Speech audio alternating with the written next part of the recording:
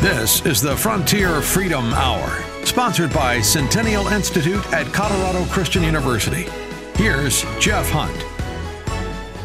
Friends, welcome back to this very historic recording of the Frontier Freedom Hour. We are in Washington, D.C. for the March for Life, the 50th March for Life. One of the largest, probably the largest gathering, human rights gathering in the world. Gets together every year in January around the anniversary of Roe v. Wade. Now, you may be saying, why are we still getting together? Well, it's the first one after the fall of Roe v. Wade, but America is by no means a pro-life nation. In fact, all that the fall of Roe v. Wade did was allow state legislation here in Washington, D.C. as well, to be able to pass laws to restrict abortion prior to viability. So Roe v. Wade said, all right, you can pass a law restricting abortion, things like late-term abortion, only for babies once they've reached viability. Well, that's a moving target, and it has changed a lot over the years, and as science gets better and better, well, then the laws got earlier and earlier. Well, Dobbs v. Jackson Women's Health challenged that notion from Roe v. Wade with a law that prevented abortion after 15 weeks. And so with the fall of that, states can now restrict abortion earlier and earlier. I'm walking here with Tom Copeland, Dr. Tom Copeland. He's a politics professor at Colorado Christian University. We're here with about 30 students. CCU has now sought to be pro-life U. We've submitted that as a trademark pending approval. But that kind of details our deep and passionate commitment to the sanctity of life. Tom, describe a little bit of what we're seeing now. We're actually on a different course than we've normally done here for the March for Life. Give listeners a little bit of sense of what we're experiencing right now. Well, so we're just turning past the National Gallery of Art. I started coming to the March for Life in 1987, back when I was in high school, and there are far fewer of us who are part of those marches, but we would come up along the National Mall of Constitution Avenue and turn and finish at the Supreme Court. This time around, they're taking a slightly longer route because in some ways the victory has been won at the Supreme Court, and now the battle's turned to not just the states but also the federal Congress. And so we're effectively circling the Capitol as a way to let our national legislators know that we're still here to argue in favor of life. It seems to be a growing contentious issue, one of the most pivotal contentious issues out there. Do you think we're going to see in our future pro-life legislation passed at the national level?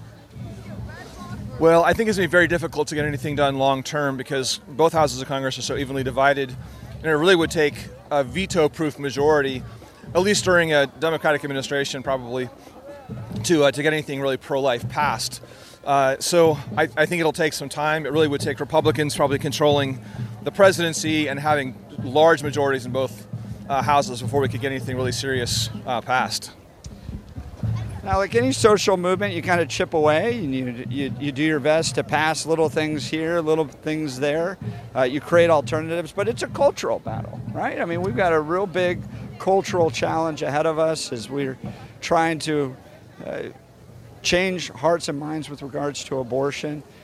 And honestly, I think one of the biggest challenges we face is a radical individualism. I want to be able to live the life I want to live, and nobody can tell me what to do.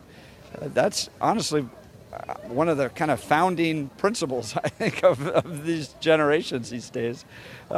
So, one idea is we've got to get a lot better at service. I think if women are facing a crisis pregnancy, I think crisis pregnancy centers should be out serving groups like Planned Parenthood in ways that provides better care, better support for them, because Planned Parenthood, unfortunately, wants repeat customers. And so they're kind of just going to perform an abortion and send you out the door, hope you continue to live your life the way you are, and you'll come back, for multiple abortions, unfortunately. So we've got broader cultural battles ahead of us. What are kind of your ideas and thoughts, maybe even bigger than politics? Well, Jeff, I think you're absolutely right on the culture front. We tend to see things as a culture war, And it's not that we've asked for that culture war. The folks on the progressive left have really made it their goal to take it to traditional conservative, Christian worldviews. So we're often playing on our back foot in a lot of ways. I think that's why a lot of pro-lifers were excited when President Trump spoke at the march a couple years ago, because rarely had there been someone who was a fighter for conservative values. But I think the culture is really significant. Our young people understand it. They swim in it. They not only love social media, but a lot of them are content creators. And so I think one of the things that we want to encourage at CCU and elsewhere is encouraging our young people to actually go ahead and use the technologies. We tend to kind of say, well, no. There's so many downsides to using social media and so on, but all of the young people out there are swimming in this stuff. And so let's help them put the best content out there that they can in support of life. Right. It's a worldview change that needs to take place. And that's the importance of institutions like Colorado Christian University. We don't aim to be like other colleges or universities. In fact, we're going to talk with Chancellor Sweeting in just a little bit on this special broadcast of the Frontier Freedom Hour. But, you go to any of the number of other colleges or universities, you're going to pretty much be allowed to live the way you want to be able to live, except for if you're a Christian conservative. We're passing now some young men that are saying that, they're advocating for different leaders here. We need to vote. We need to be out there choosing pro-life elected officials. We're not in the business of getting anybody elected here, but just giving you a sense of some of the folks that are here representing their different organizations. The Archdiocese of Boston marching alongside us here. You get people from really all over the nation that travel in for the National March for Life in Washington, D.C.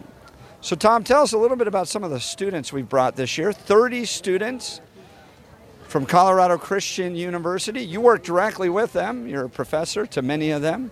Tell us a little bit about this next generation, maybe how they're different in their pro-life stances than maybe previous generations.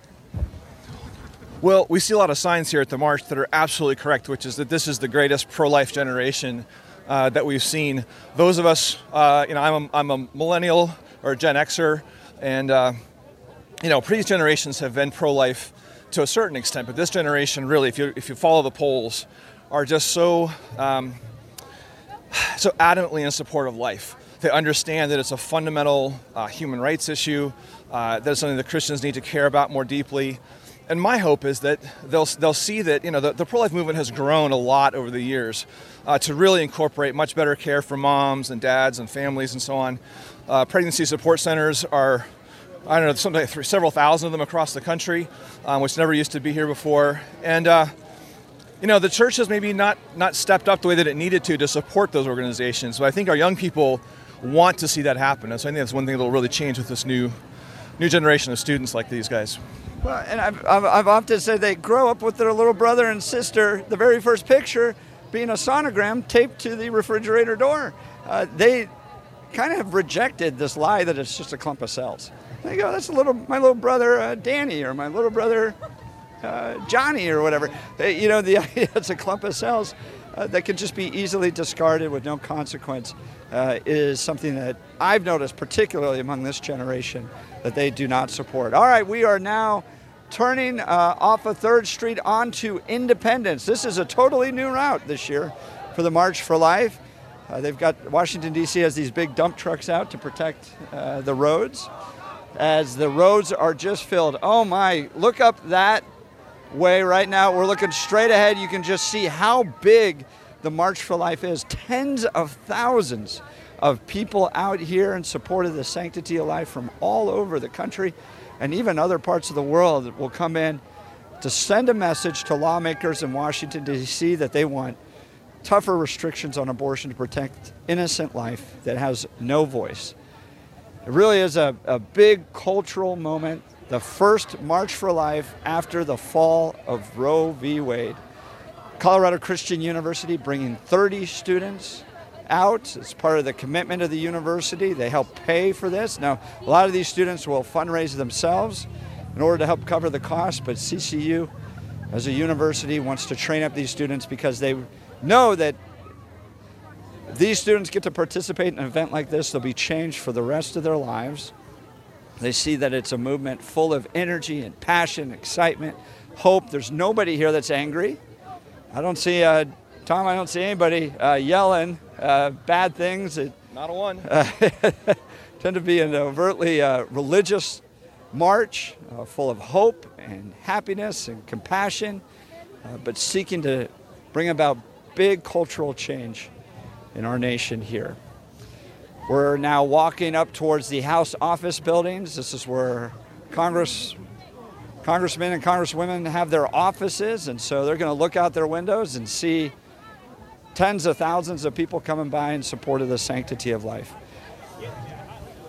Friends, this has been a very special broadcast of the Frontier Freedom Hour, sponsored by the Centennial Institute at Colorado Christian University. If you have a child, grandchild, that's looking for an alternative to a traditional, secular education, check out ccu.ed. If you want your children, grandchildren to be around young, pro-life men and women, passionate about this issue, passionate about starting families, raising families, and getting a quality liberal arts education to prepare them for great careers, that's what makes Colorado Christian University so unique.